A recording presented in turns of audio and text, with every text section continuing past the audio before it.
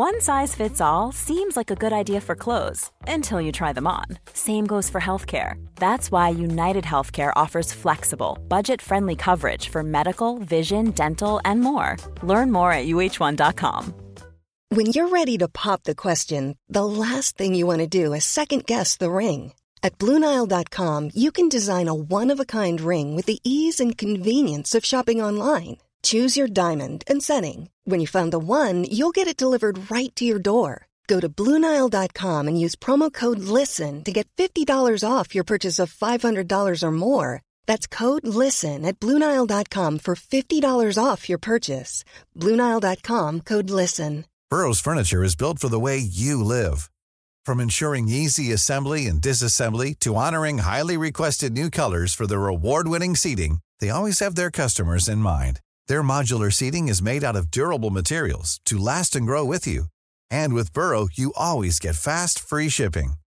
Get up to 60% off during Burrow's Memorial Day sale at burrow.com/ACAST. That's burrow.com/ACAST. burrow.com/ACAST.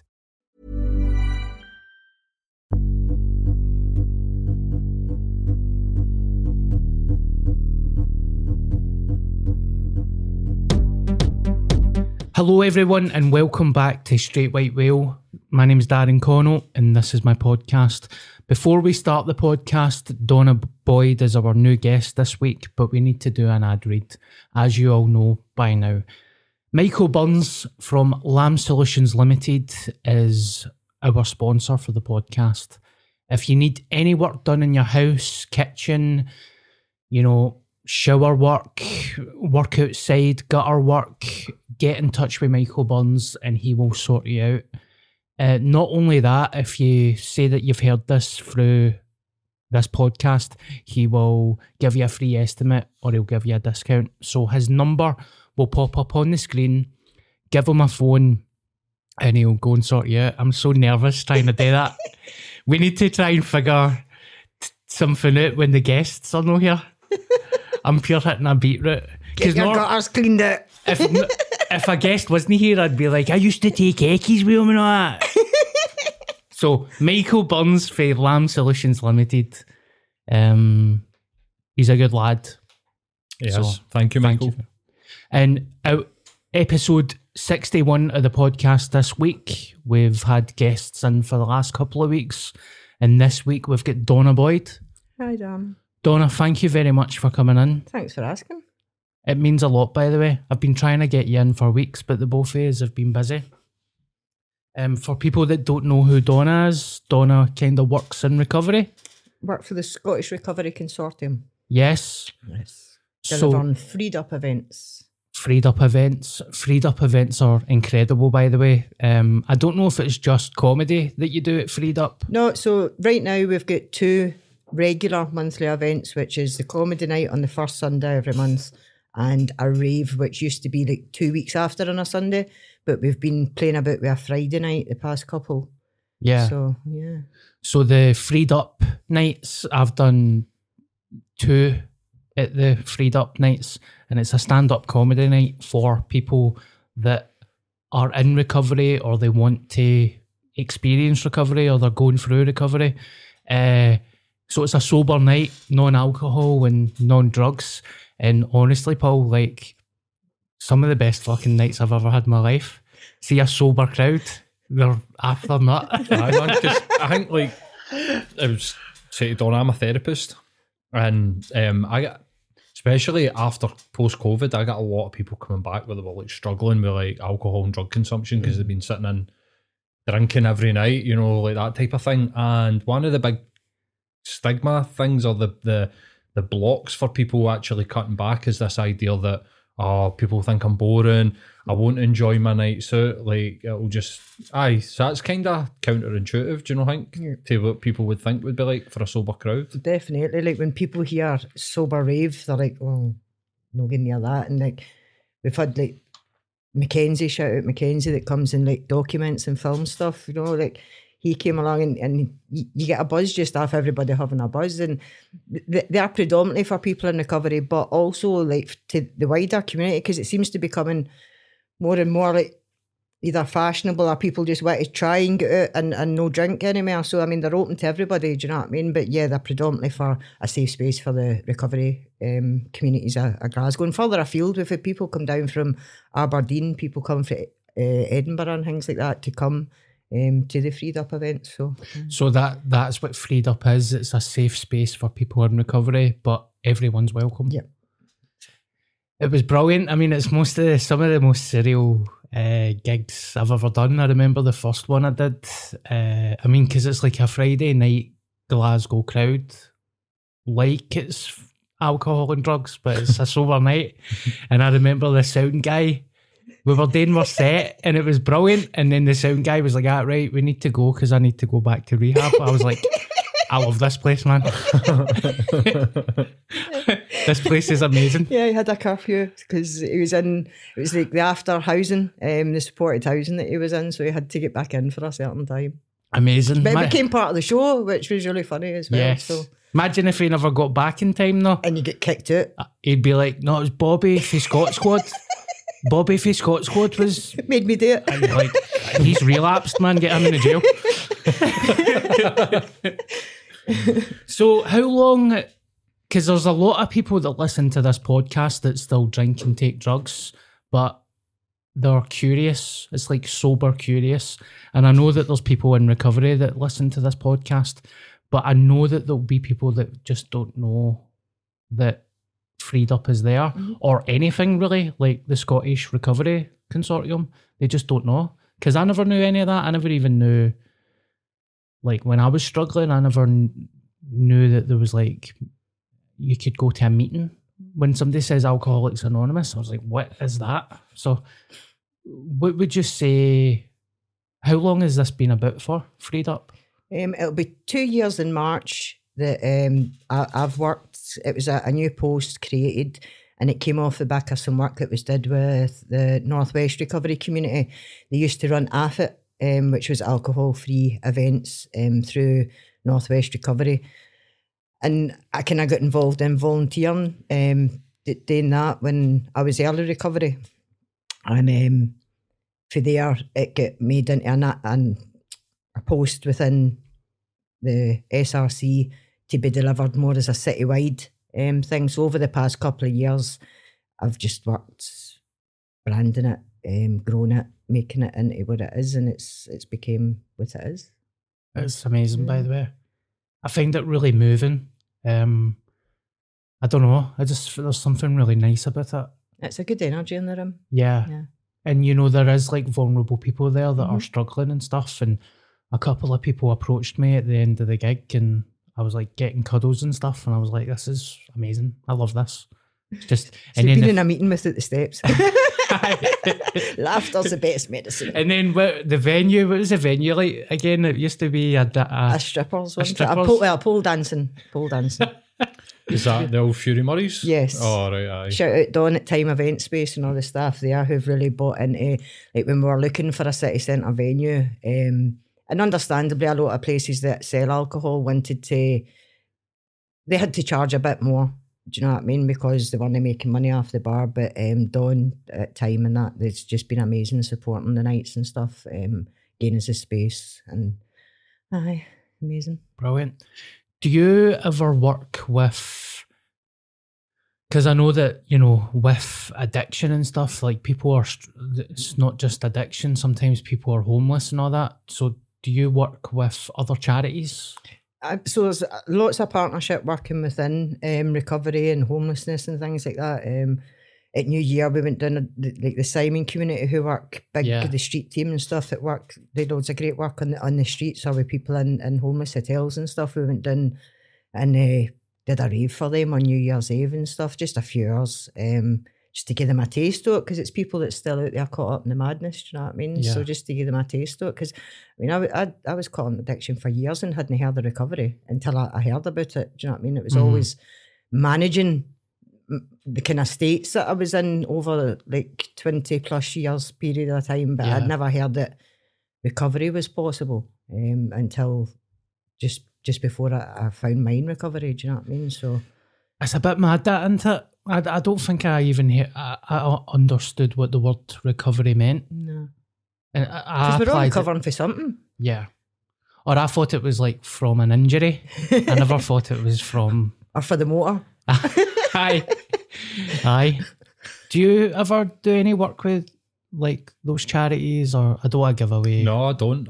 No, I do take referrals from charities, but never done anything with. No, might be something for me to look into actually. Yeah. Try and help support. He's a full blown therapist. A full-blown therapist. Yes. Yes, for this, right? That's For my family. This is Christmas because I'm like, it's a podcast, but it's also just a therapy session for me. Free therapy. Why not? No, recently it's been more therapy for me. Aye.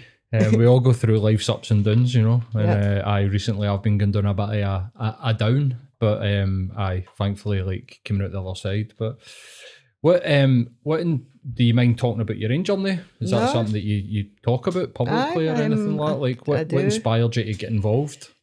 So, as I said, I was in active addiction for 20 plus years.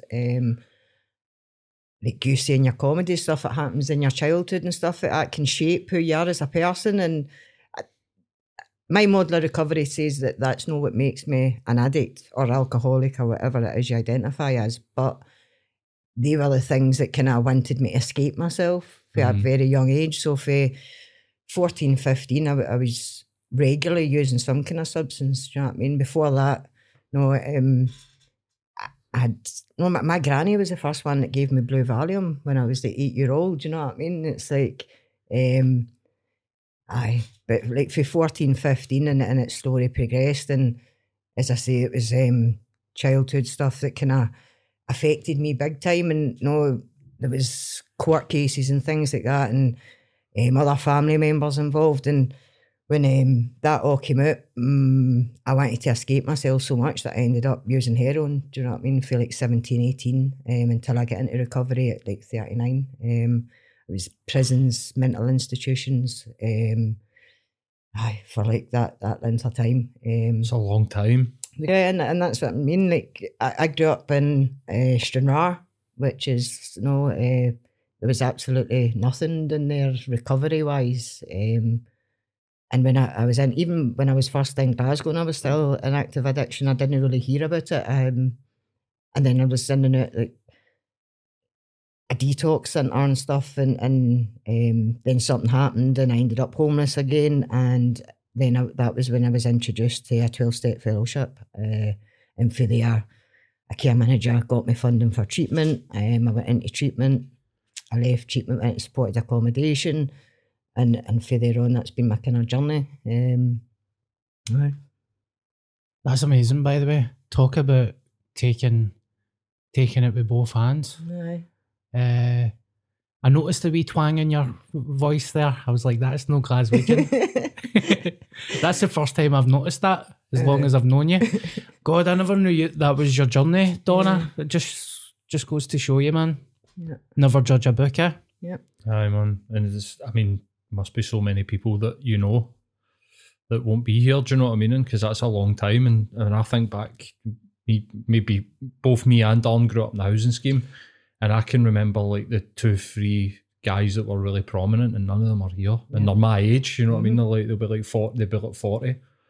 So I hate to say it, but you must feel really lucky that you got out of it, man. Oh, Having been in it that long. Really lucky, but also that's what's kind of drove us to try and, not to punt again, but make recovery visible, because like I had never heard of it. Do you know what I mean? As I say, like all the years, like no dissing any service or anything like that, but in prisons, doctors' services, nobody had ever introduced the concept of recovering. It was always managing my addiction, whether it be with taking me out of society through getting sectioned or prison, or with other drugs. Do you know what I mean? Managing me with prescribed medication, which never like worked. Do you know what I mean? I've just wanted more because I'm an addict and I always want more. Yeah. No matter what I take. Do you know what I mean? That's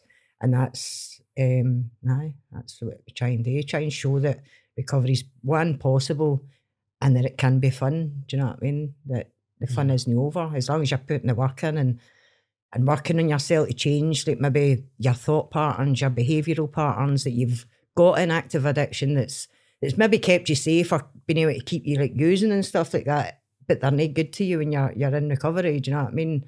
And like yourself, like you get a different way of living but as long as you're doing all that, you can go out and do anything you want.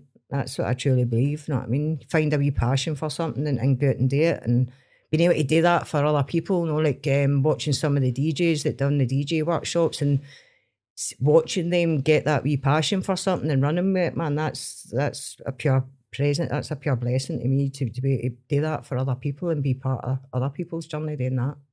That's amazing.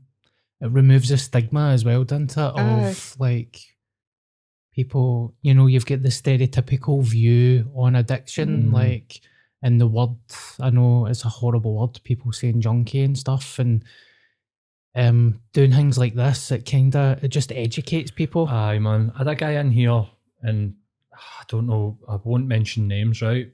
But he was, what were they? I'm trying not to get away, right? Because if I give away a detail, somebody will be like, oh, they'll find it, you know what I mean? But he had been an ex-heroin addict, and basically one of the guys that was doing recording asked him, like, what's the difference between an addict and a junkie? And he was like, well, I never robbed off my granny. And I was sort of sitting thinking, okay, right, but why does that doesn't make them a bad person though? Like, I think that there's a part of coming, when you heal for like an addiction, you realise that good people do bad things, and I think everybody's like a good person, like really inside. It's just like your pain that drives you to do these things, and I hate that word, man. See, when I hear that, like, it's a horrible word. I hate it. Well, that's it. In 12-step fellowship, like you admit you were powerless. Do you know what I mean? People that do, no matter what they've done. Do you know what I mean? I've done things that I'm really not proud of, and I would have been classed in my community as a junkie, because of the things. And I get that for people that don't understand it, and you then carry all that guilt and the shame and the self-criticism, because I mean the self-loathing for the things that you've done. And then if you're lucky enough to come into a 12-step fellowship and realise, right, I was powerless doing these things, but I can now do something about it, and then going through the steps as an amends process to get to as well, and things like that. Because this guy did something else that changed his life, and it did change his life, and I'll not mention what it is because that'll get away, like what he did.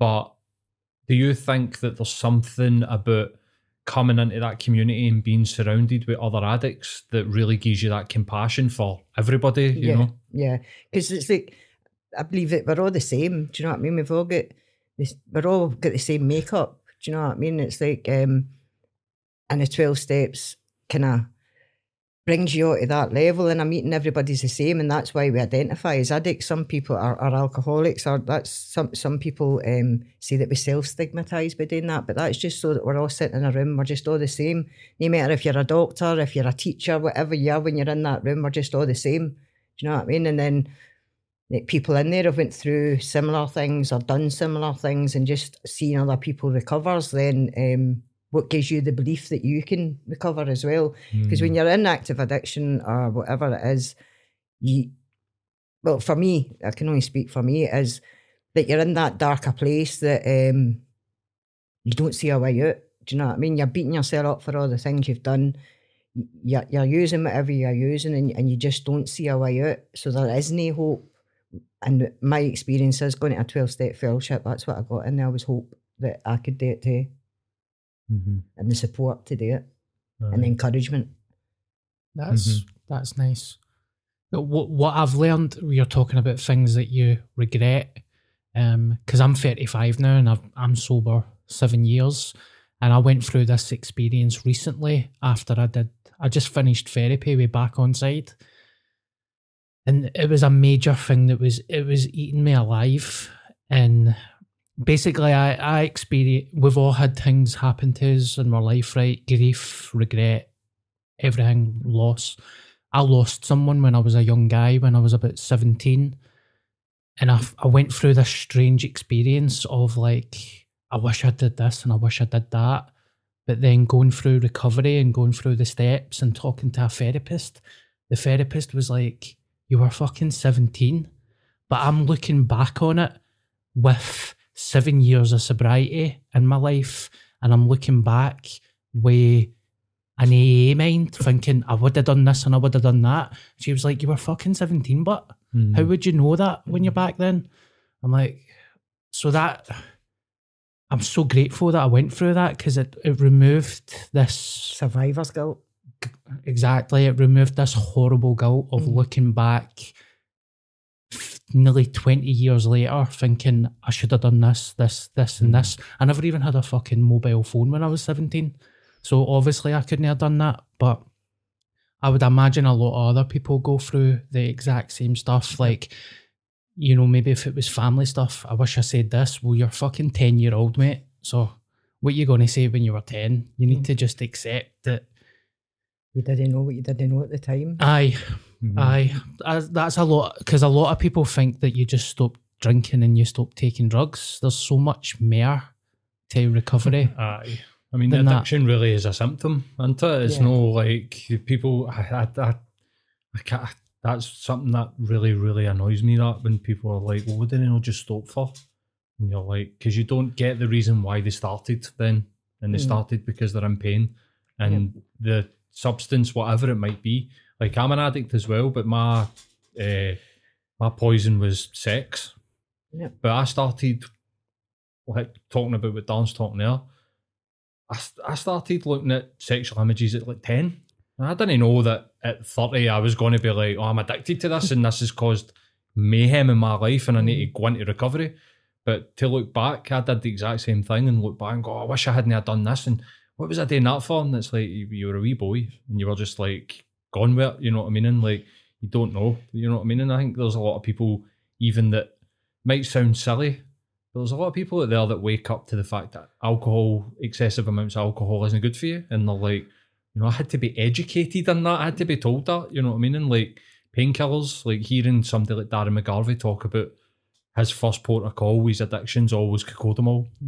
And even at, I think I heard him say that in a podcast at 35 and I was like, fuck, why? And he's like, because physical pain and mental pain are really the same thing. And even I'm like, right, wait a minute. Like, so you need to be aware that even just something that you can go and buy at the counter at Boots could end up or be the sort of first things in addiction. It's, I think for me, a lot of it's about education, isn't it? And like, I think addiction is really like a human condition. Do you know what I mean? People are addicted to things, only they may be good, but anything that you use too much to avoid yourselves can be a bad thing. But folk are addicted to the gym, folk are addicted to working, money, power. Do you know what I mean? I believe it's part of our makeup. Do you know what I mean? As humans, it's how we manage that. You know Gym's a big one now. Huge one. I mean, the amount of people I see in recovery that are that go for using a substance to pure gym addicts. Fitness, health and fitness. And I mean, it's work for me now. I work to my detriment. I'm pure exhausted sometimes. It's like that. Cold water therapy was like, don't get me started because some of my pals do it, but don't get me started. I do the cold showers and Darren's had experience with the cold as well, so we don't, like, this is the weird thing with us is that we do with shit all era, like, but we're more but shit. Secretly you want to do it? No, it's that basically no, but we've explained this so many times, it's no the concept here, it's a great tool, but it's the cult.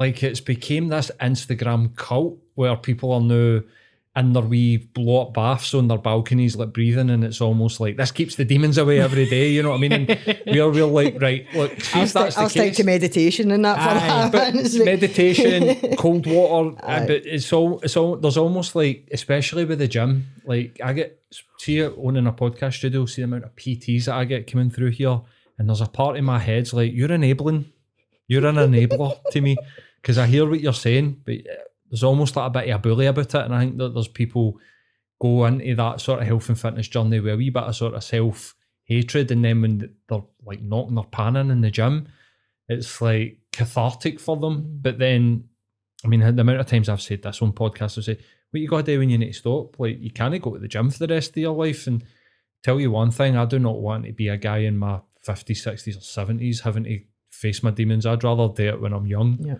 And like, you know, I can actually, like, Nearly enjoy living the rest yourself. of my life rather than having to get up and go to the gym for like an hour every single day, even when I feel sick, or you know what I mean? And like, it's the problem comes when people need to sit still, you know, and what you got to do if you get a cold. The amount of times that you've seen people in the gym with flus and stuff, and you're like, no, I've you're had in mates that have took self-destruction. injuries and can't go to the gym and they're like mental. Do you know what I mean? It's like climbing the walls and all that because they can't go. Aye, but we do have a good pop at the cold water, don't we? I tried to do it 61 episodes, and I think I've mentioned it every episode, even just to drop it in as a joke. I think I love it. I've done it a couple of times and it was amazing, but like Paul said, it's everything that comes with it. I mean, I seen an Instagram video of an older woman, right, jump off the campsies with a full-blown dress on, shoes, socks. Honestly, I was like, has she still got her purse and all that? She wasn't even fucking wearing a swimsuit. She jumped in. I was like, this is mental. So there we go. I think it's nice, but that folk can get a connection in a community anyway. Do you know what I mean? It is. I'm the same. Like they rip my mates at there. Do you know what I mean? Yeah. But I think it is nice. Whenever anybody can get a community of people that's like-minded, I suppose. Yeah, that's true. It's like, It is kind of important that you know what it is, though, isn't it? I think it's really kind of vital for people because as you know, like slips come, tough times rear their ugly head, and then you're leaving yourself open to thinking it's getting into the cold water when actually, like you just said there, and see the amount of times that I've spoke to, like I've got another podcast that I've done for years, and I speak to the politicians and that, see the amount of times the word community comes up, and I just think, what community? Like all the communities in this country have been destroyed through, personally, my opinion is profit. They've ripped the hearts out of the communities to make a wee bit more money. But that's a key word for me. Like I think that we're lacking so much community. Like you say, that's happened, and there's been a steady rise in drug deaths or people being disconnected. And I think social media's got a lot to do with that too. But people are so disconnected, and it's like if people aren't connected with each other, we're human beings, we're social creatures. Even if you don't really like people like me, you still need them round about you at times, do you know what I mean? And it's like, that's been like slowly eroded away over the years, and there isn't the community centres, there isn't people looking out for each other. And there's 3 amazing recovery communities in Glasgow, North West, the South and North East, and they run cafes and stuff most days, every week. Volunteers that are in recovery help out. That's somewhere safe, something to eat, bit of connection, some recovery meetings and stuff like that. And that's what you need to recover. Do you know what I mean? But everybody needs that. Do you know what I mean? Not just people in recovery. Like everybody needs that, a community where they belong. Do you know what I mean? And where there's other people to like watch out for you, or if you know they are, be a wee bit concerned and maybe drop you a wee message to see how you are and things like that. Because we all become, like Dan spoke about it. Mother's Day is around the corner. Find the perfect gift for the mom in your life with a stunning piece of jewelry from Blue Nile. From timeless pearls to dazzling gemstones, Blue Nile has something she'll adore. Need it fast? Most items can ship overnight. Plus, enjoy guaranteed free shipping and returns. Don't miss our special Mother's Day deals. Save big on the season's most beautiful trends. For a limited time, get up to 50% off by going to BlueNile.com. That's BlueNile.com. A lot can happen in the next 3 years. Like a chatbot may be your new best friend. But what won't change? Needing health insurance. United Healthcare Tri-Term Medical Plans are available for these changing times. Underwritten by Golden Rule Insurance Company, they offer budget-friendly, flexible coverage for people who are in between jobs or missed open enrollment. The plans last nearly 3 years in some states, with access to a nationwide network of doctors and hospitals. So for whatever tomorrow brings, United Healthcare Tri-Term Medical Plans may be for you. Learn more at uh1.com. Loki spoke about it before, though, like, we're not meant to be bombarded with information and all that, like 100, like so much all day, every day. Everybody's like always available, or you feel that you always need to be available. Like if somebody messages me at 9, 10, 11, 12 o'clock at night about work, I struggle not to answer it. And it's like that like there's access to you all the time, and we're not meant to be like that. Do you know what I mean? We're meant to have times where we're no, but I don't even know where I was going with that. But it's like, I get we're it. overloaded. Do you know what I mean? And then, but we've actually got no community. We've actually, people are lacking connection when we're the most connected we've ever been. You know, at the same time, it's that paradox where, do you know what I mean? It's well, even like I've got a close mate, a childhood friend, and recently I was like, when is the last time we actually seen each other? But we talk every single day on WhatsApp, and we're sending each other's voice notes every single day. And I'm like, mate, let's get a munch or go for a coffee or something. And it was like 5 months or something. But it didn't feel like 5 months because I was having a conversation with him every day, even talking over the phone. But it's never quite as good as face to face. Everybody needs friendship and community. Absolutely, mate. There's a guy that I listen to a podcast, and you'd never know I'm mental about podcasts, would you? And he's like, I can't remember what his title, but basically he's one of these guys. He's like high up in the US government, gives him all the advice in mental health. He was like one of the original cognitive behavioural therapists back in the 60s. He did free therapy for people for like decades. And he's building like AI apps for therapy so that people don't need a human and all these sorts of stuff. And I listened to him talking on a podcast, and they were like, one of the questions that a listener had sent in was, look, what's the meaning? Like, what do you think, your opinion, is the meaning of life? The guy said something that I was like, pure, whoa, man, it really hit me. Like, he said that, it's like, you know, I go into meetings and I'm sitting with presidents and then I'm going and I'm building this app and I've got all these people running about me and I'm an expert in mental health. And he's like, but I'll tell you what, see, when I sit with my wife and my cat, and I was just like, because I'm a workaholic, I'm 100% like us. And he was just like, these interpersonal relationships are the most important thing in your. And I was just like, fuck, man, I don't know anybody that's talking about that. Do you know what I mean? And I don't know a single person that's like, see your work, see your, it's all bullshit. Like, you need money to live. You need to go and you need, you know, but actually your friends and your family are the most important thing. And what you're like, your community, what you're surrounded with. And I was like, nobody's talking about that. Every Instagram post is, here's how to make more money. Here's how to get a better body. Here's how to get the big car and blah, blah, blah. But nobody's actually like, do you want me to teach you how to make pals? Do you know what I mean? That would be a life coach, wouldn't it? I'm going to start that. I'm going to start that Instagram. I don't know where to go. Which probably could make people struggle, like loneliness and stuff could make people self-medicate with. That's when they turn to something else, isn't it? To feel that connection with something, or just to escape that feeling of loneliness.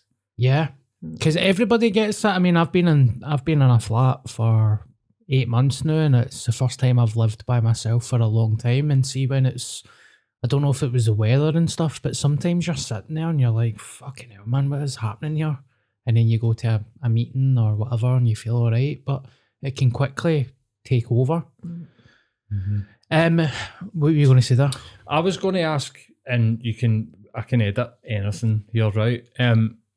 What's your opinion on what's going on in like Scotland's? Well, I mean, the drug deaths are just, I mean, it's worrying. It's bad.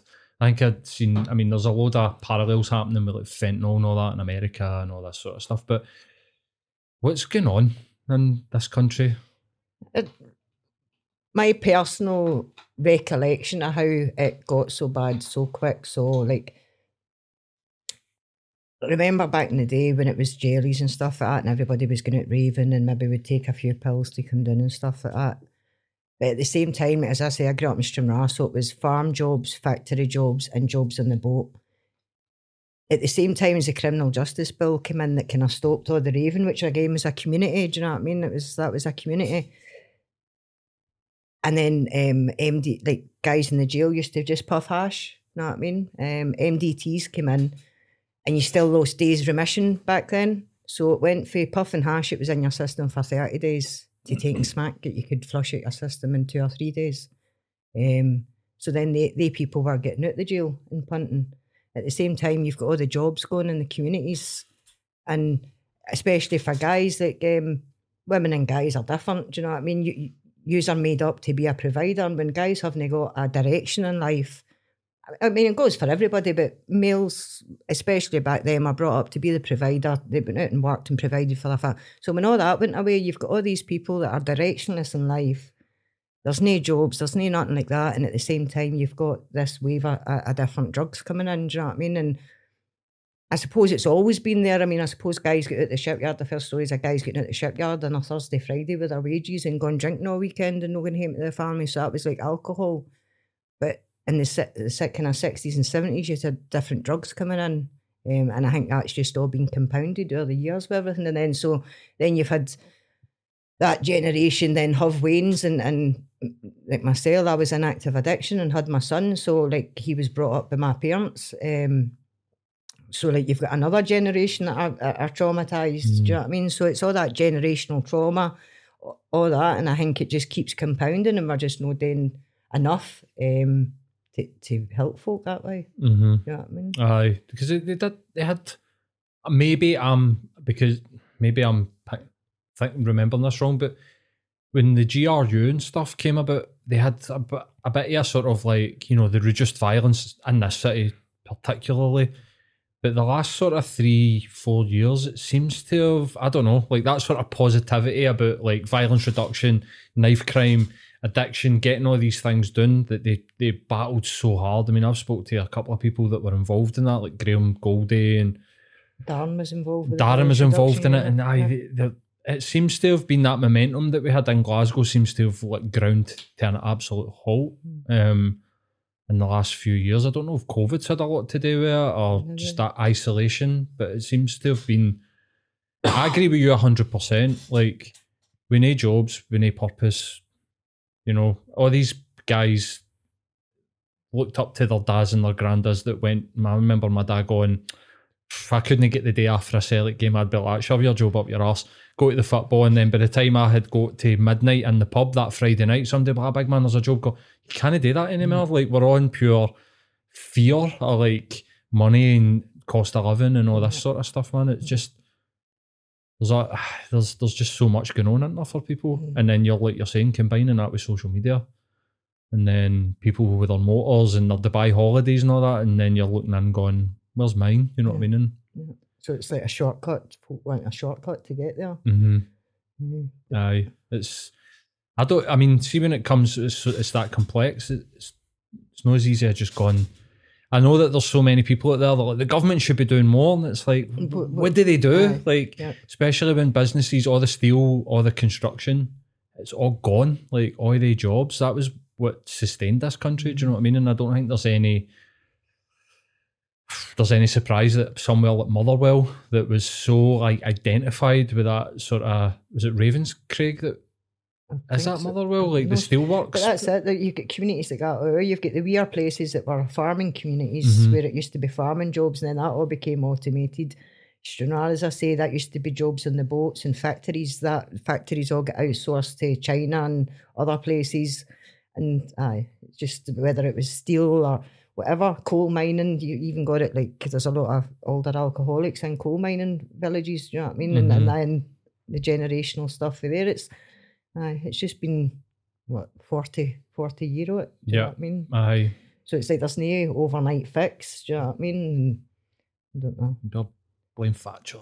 But I believe she's on some people's step force, to be fair. Yeah, I mean, like, I'm like, I get that whole like, but that neoliberal idea, she didn't come up with that. You know what I mean? She was a perpetuator of that, but that was like thought up by more people than just her and Ronald Reagan. Aye. But it was that time, wasn't it? It's kind of been like a slope. That's it. So like back then, so they put the council houses up. Folks started buying their council houses, so then they had a mortgage to pay, so they had to chase the money. They had to go out and work. And I believe for me, like, this is the first job I've ever had, and I'm blessed that it's something that I really enjoy. But people are out there doing jobs they hate, so no wonder they're out drinking, or their wains see them like hating their job and working. So then their wains are like, I'm not going to do that. So they go down a different route. Or do you know what I mean? It's like, it's very complex. It is very. What do you reckon before we go on to Sonny Govan, because I know you've got a radio show.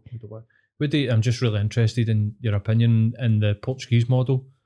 that sort of came about where they've managed. Now, I don't know numbers, right? I've had people, I've mentioned this on another podcast, and somebody go, it's not as good as what you think it is. And I'm like, right, are you just a skeptic or what's going on here? They seem to have made some decent inroads. I think they said that like intravenous heroin use is down like 46%, I think the last time that I looked, and overdosing had like plummeted like 60%. Do you think that decriminalisation is like a good way? Because it feels like I don't know, it feels like a gamble, doesn't it, to just decriminalise it? And I don't know much about how it's worked out there, but the fact that, right, so we're criminalising people that are using drugs to escape trauma. So you're putting a bunch of traumatised people in a prison where they're getting more trauma. So the chances of they people then recovering are reduced and reduced and reduced every time they're offending and get back in, right? You decriminalise it and you take away the criminal element of it, and you use the money for that to then put into helping people recover. I think in Portugal, they subsidise people to give people jobs and stuff like that, right? And just like, people in recovery, like a big part of 12-step recovery is helping other people. So when people get into recovery and they start working, no matter where it is, I believe, they're out helping other people. So by one person recovering, they're affecting more people. Do you know what I mean? So it makes sense to do that then. If you're helping one person recover and they're helping other people, then it grows exponentially. Do you know what I mean? So I think it's a good idea. I know that there's a guy that wrote the book about like the 10%. Like it's a thing that if at least 10% that people that use things will end up using it problematically, that's quite a big number. Do you know what I mean? Huge. Do you know what I mean? It's an ex-police. You maybe get him on sometime. He's really, I interviewed him for Making Recovery Visible, and that's his book's about that. Like the 10% of people that use a substance will end up using it problematically. So if you weigh up 10% of people that you're then going to help to find recovery, and they help another 10 people each, do you know what I mean? Then that's 100. Do you know what I mean? So it's like that grows and grows and grows. And just for my own thing, I mean, not to hang you, but since I've got into work and you're helping other people and then you're spreading a message that it's possible, you're helping people within a fellowship because that's part of your fellowship work. It's like that has ripple effects, do you know what I mean? And then whatever they people then go on to do is having more ripple effects. So I think it makes sense to invest. And I don't mean just money, do you know what I mean? Invest in recovery because the people that recover are going to help other people. Yeah, amazing. I tried to look up numbers there. That's what I was doing on my phone. I couldn't get them quickly, but I'm sure the numbers are like, they're quite jaw-dropping, like when you look at it. I think I'd heard somebody say that in their safe consumption rooms, which I'm a big believer in, like, I mean, give people health first and foremost. Jesus fucking Christ, you know what I mean? They have like a therapist there, and they have like somebody from a recovery centre, and they let them know there's another way, there's another option. And I think like a lot of fear, a lot of skepticism amongst addicts, and they don't trust people because they've been let down their full life.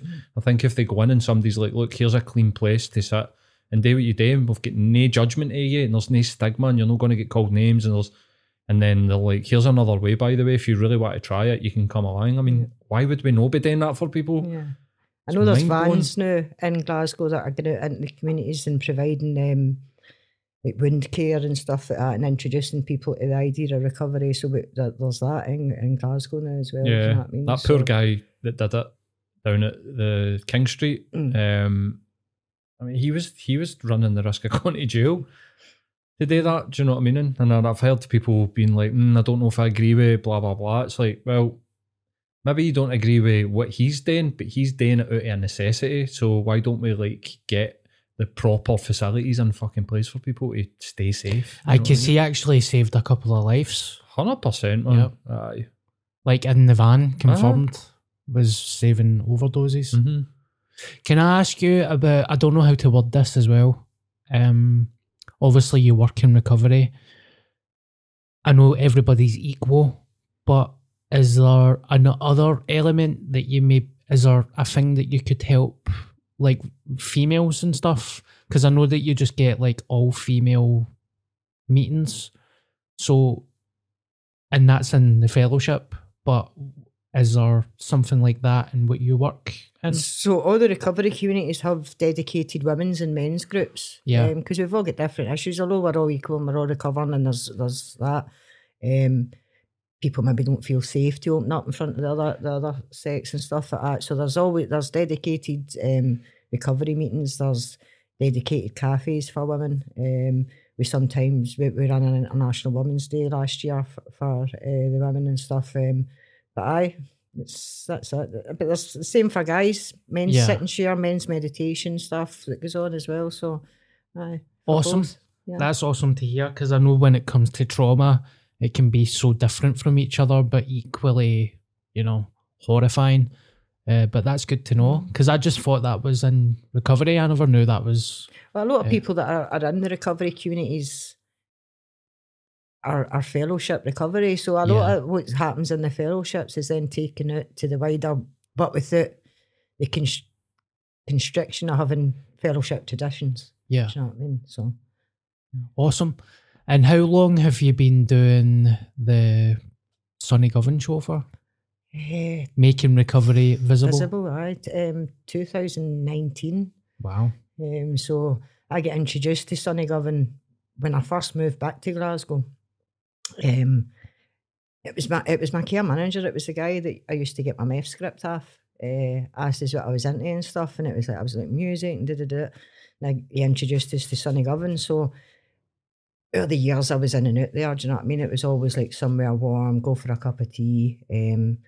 Steg and Heather and that was always dead welcoming, never like, no matter what state you were in, never knocked you back for coming in for a cuppa and stuff. And I just over the years was always popping in and out, and Steg had introduced us to the music that he produces. Steg's a Scottish hip hop producer. Steg G. Steg G. Mm-hmm. Yeah, so like he used to give me CDs and stuff, and it was the first time I'd ever heard Scottish hip hop. So, and I loved it. Do you know what I mean? So in my recovery, fast forward to my recovery, and it was like I was still going in, saying hello and stuff, and I was getting better, and I did some community development stuff with them. I did the radio production that they run. They still run the radio production, and I did that, and at the end of it, they asked if I wanted to do a show, and I was like, well, I've been in here like 15, 20 years, and I had never heard of recovery. I'm like, well, it makes sense to do a show about recovery, and if one person hears about recovery through you doing a show, then it's a winner. Do you know what I mean? In 2019 I started that. So amazing. Mm-hmm. What is it you do? I've not got a producer, but raging. He's a I need pain to in do all the the buttons myself at the same time. So what is it you do? Do you interview people? So I interview people about their own recovery journey, and like people come in and talk about organisations they work with, musicians, DJs, whatever, anybody that wants to come in and be open about the recovery, like 12-step fellowships kind of are about being anonymous and stuff like that, but some people are happy to talk about their recovery and put it out there and stuff, and that's just what we try and do. And it's just about letting people know, one, that it's possible, and just, like you were talking about, people's preconceived ideas of what an addict is. If they hear somebody's story and can kind of understand where they've came from in their past and how well they're doing now, then that helps change people's ideas and how they view people, do you know what I mean? And the next time they see somebody that's struggling, and they maybe not think just as bad of them, do you know what I mean? So, I love it. I do love it. I've thought about getting it up a few times, and then you get a wee message for somebody saying they listen to the show and stuff, and it's like, right, okay. Aye. You know what I mean? How can people listen to it? So Mondays 12 till 1, live most of the time on Sonny Govan, so that's 103.5 FM, www.sonnyg.org. I think you can tell Alexa to get it played.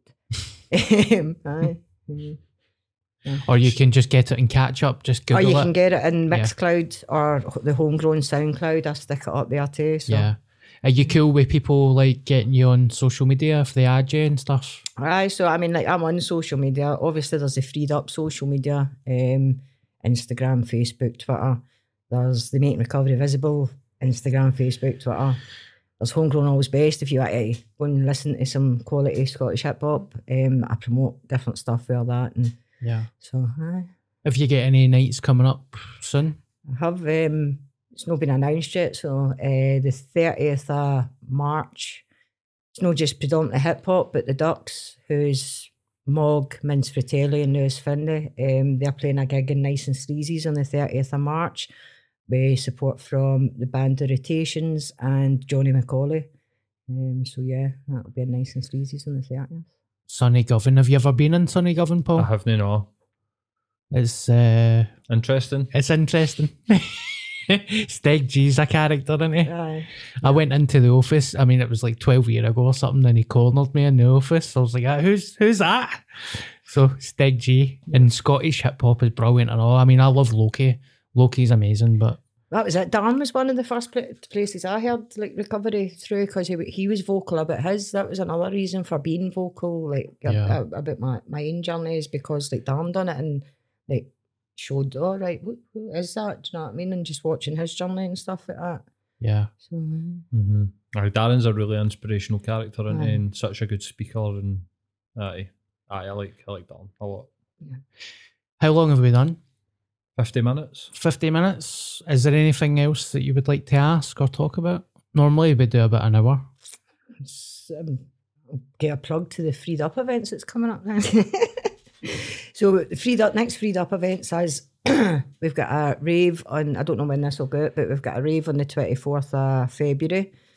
We've got a comedy night on the 5th of March. So the comedy nights are the first Sunday every month. The raves is kind of like up in the air now, because we're trying Fridays, maybe we'll try a couple of Saturdays, so you just need to kind of keep an eye for when they drop, and then we'll get back into them being a regular thing again. The 17th of March, we've been asked to be part of the Govan Music Festival, so we're doing something there. So there'll be, even if this is like a total community event, so even if it's you'd rather come along to something like that and check out what we do, there'll also be information stalls about different recovery and stuff like that there. I think that's about it, isn't it? Brilliant. And see if somebody's listening to this and they're maybe self-conscious or they've got anxiety about maybe going to somewhere like that, they could literally just Google, like, you know, if you're curious about sobriety, just Google Alcoholics Anonymous, the Samaritans, Brothers in Arms. Any of the fellowships, I mean, you've got gambling, you've got sex, you've got overeaters, you've got Narcotics Anonymous, CA, AA. You've got like loads of different fellowships for loads of different things. I mean, but you've also got like recovery communities, Northwest Recovery Community, Northeast Recovery Community, South Community Recovery Network. You've got all these things out in the community. Like you say, you can Google things, you can check things out on Facebook before you go. If you phone a fellowship, you'll get somebody at the end of the phone that'll come and meet you to go to a meeting. If you phone a recovery community, they've got outreach workers that'll come and get you along to one of the cafes and stuff like that. There's loads of different things, man. Yeah. Loads of different things.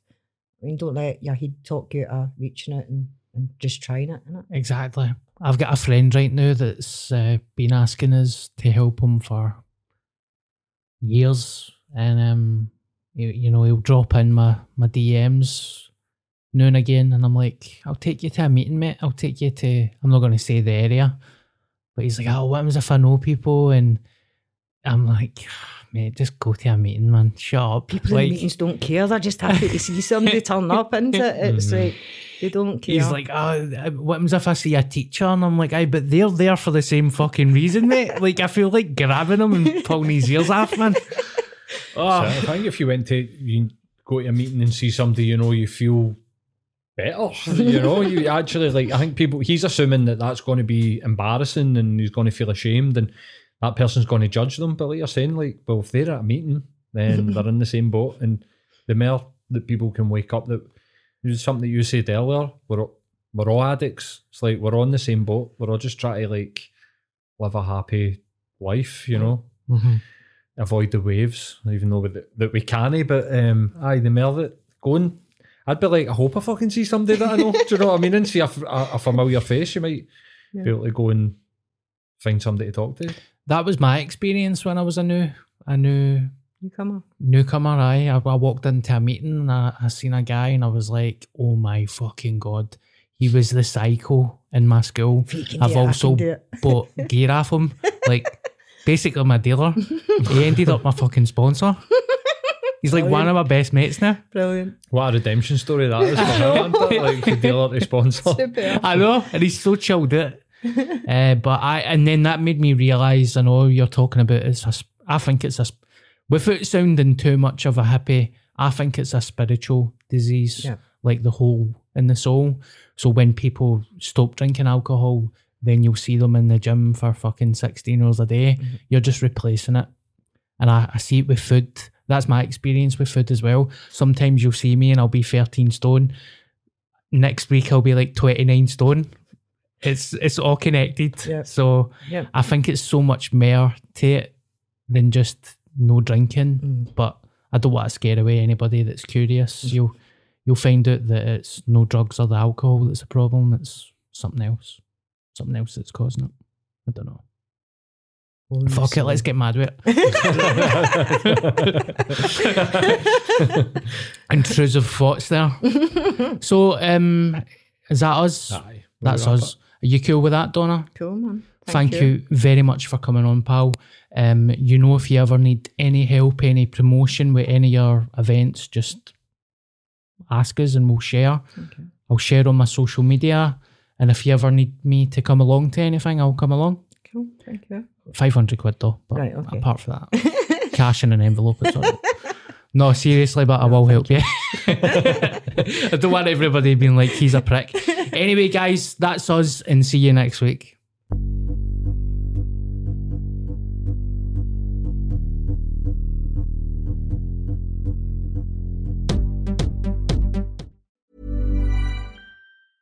Even when we're on a budget, we still deserve nice things.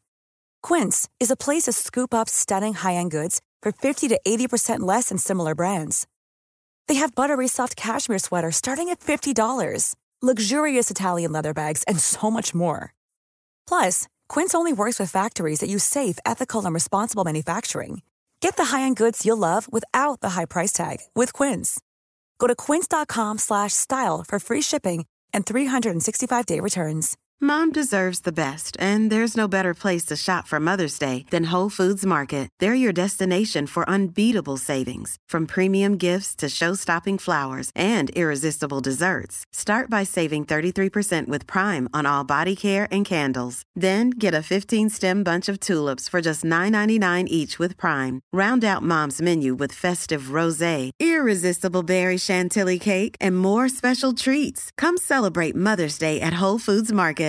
Imagine the softest sheets you've ever felt. Now imagine them getting even softer over time. That's what you'll feel with Boll & Branch's organic cotton sheets. In a recent customer survey, 96% replied that Boll & Branch sheets get softer with every wash. Start getting your best night's sleep in these sheets that get softer and softer for years to come. Try their sheets with a 30-night guarantee. Plus, get 15% off your first order at bollandbranch.com. Code BUTTERY. Exclusions apply. See site for details.